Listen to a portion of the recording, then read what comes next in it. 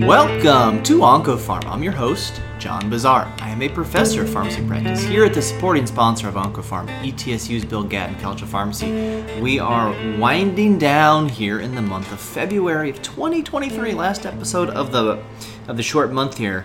This is a topic that has been literally on my desk since the summer. And every time I think I'm going to tackle it, there seems to be something more pressing that's come out regarding oncology, and I like to do some other stuff here and there as well. So this is something I've been meaning to get to. I'm going to walk you through how I landed on this topic. So in June of 2022, a review article is published in Journal of Clinical Oncology, JCO Oncology Practice, which is like a practice-based journal. So they do a lot of nice reviews and updates and stuff like that. And this one caught my attention. It's a cannabis use in patients with cancer, a clinical review. And actually there's Emily Hajar as one of the co-authors, who's a pharmacist. And weed is everywhere in society these days. So more and more patients are using cannabis in some way to varying degrees of transparency. So something that I wanted to familiarize myself with.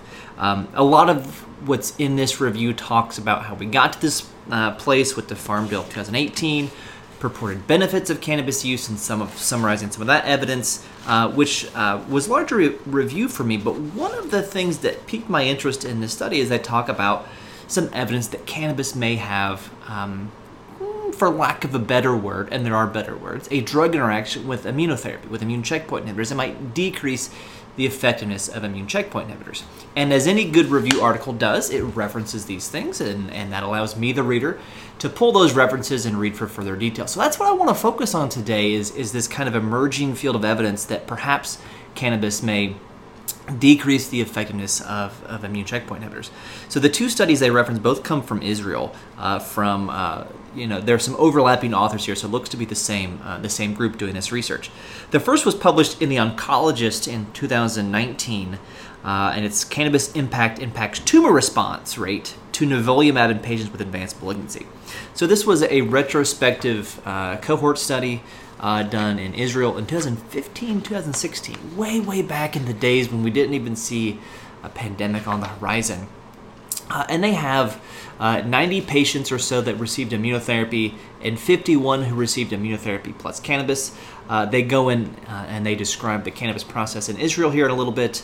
It's a small study. It's less than 200. They have our baseline demographics that you can't tell a ton from, but they're all getting nivolumab. And what is interesting is, they actually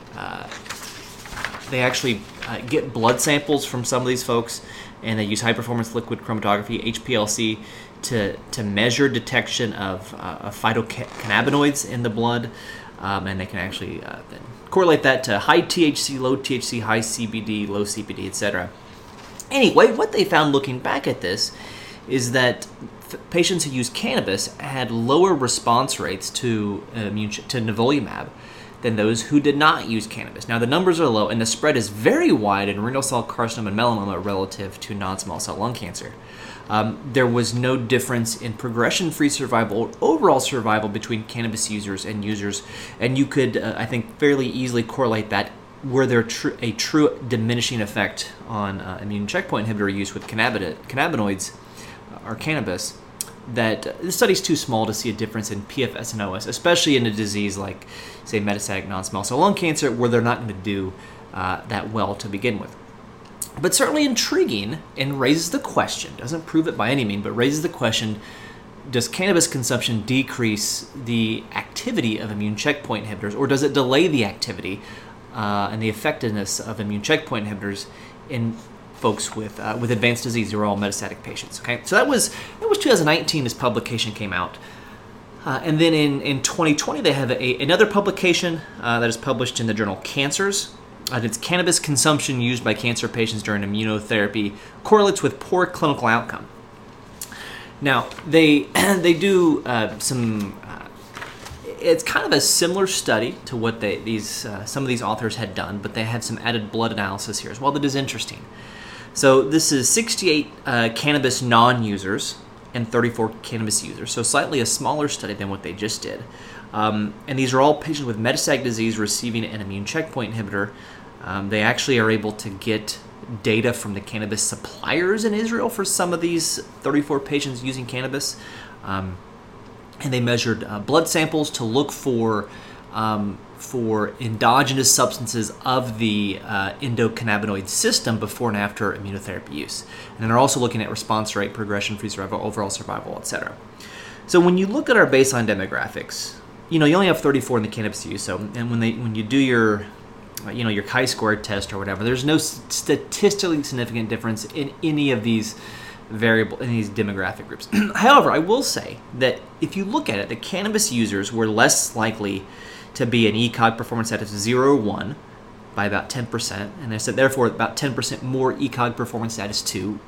Advanced cancer after advanced cancer after advanced cancer will show you that one of the most reliable prognostic factors and predictors for how well you will do is ECOG performance status. So more of these folks had an ECOG performance status of 2 or worse. They're not going to do as well.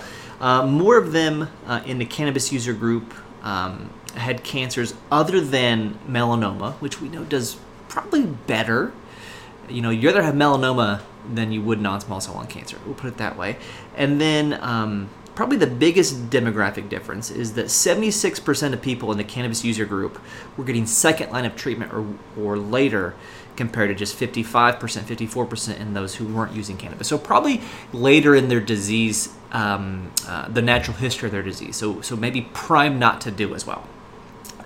Another interesting baseline demographic is the cannabis users numerically were more likely to have lymphopenia, to have an absolute lymphocyte count less than 1,500, which we know how immune checkpoint inhibitors work. They work by unleashing the power of T lymphocytes. So if you have fewer T lymphocytes to begin with, it seems plausible that the drug may not work as well.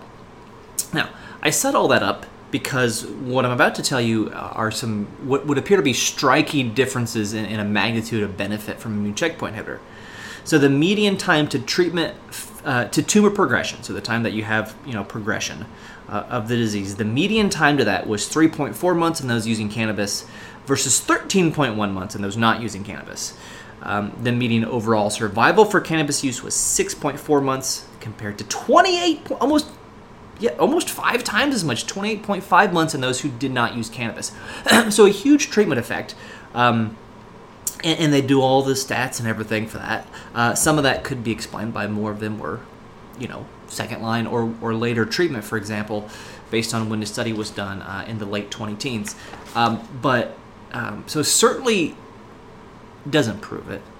And actually the confounders maybe would suggest, even if you cut that effect size in half, that would still be, I think, a clinically significant detriment in the effectiveness of immune checkpoint inhibitor if that were to be true and verified with prospective controlled trials. They also have blood samples from 14 patients that they were so they had blood samples from 36 people before immune checkpoint inhibitor. And then of those 36, it looks like they were able to get blood in 14 of those patients after they finished immune checkpoint inhibitor for a period of time. And they see a lot of changes in concentrations of endogenous endocannabinoids or endocannabinoid-like substances. Most of them went down, but some of them went up. And what's interesting is the cannabis use did not seem to affect how those levels change. They change in everybody. So the immune checkpoint inhibitor certainly has some effect, along with advanced cancer perhaps, on the endocannabinoid system. And the endocannabinoid system is involved in immunotherapy, or in the effectiveness of immunotherapy. Endocannabinoids have a couple different effects on the immune system. This is some of the rationale for doing a study like this, in that cannabinoid drugs induce apoptosis of T cells, macrophages. They inhibit cell proliferation of immune cells. They inhibit production of chemokines and cytokines. And they induce Tregs, which have an inhibitory effect on the immune system. So, I think the risk of invasive fungal infections in people who inhale cannabis is a reason to educate and persuade against their use in patients with advanced cancer. This is added evidence, although, to be honest, low-quality evidence to avoid cannabis in patients receiving immune checkpoint inhibitors with advanced cancer. There certainly are the possibility of drug interactions based on cannabidiol content and things like that.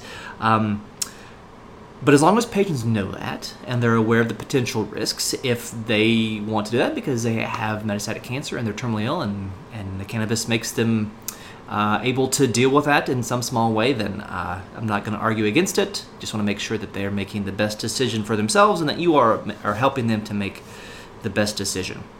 I'll link these articles in the show notes so you can pull them, review them on your own. But something interesting that I was not aware of, and perhaps maybe you have learned something as well.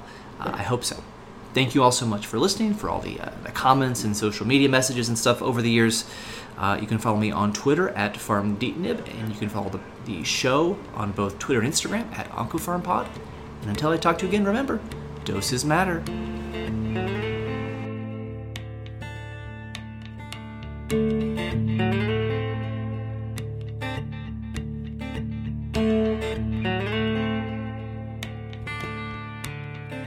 Thank you.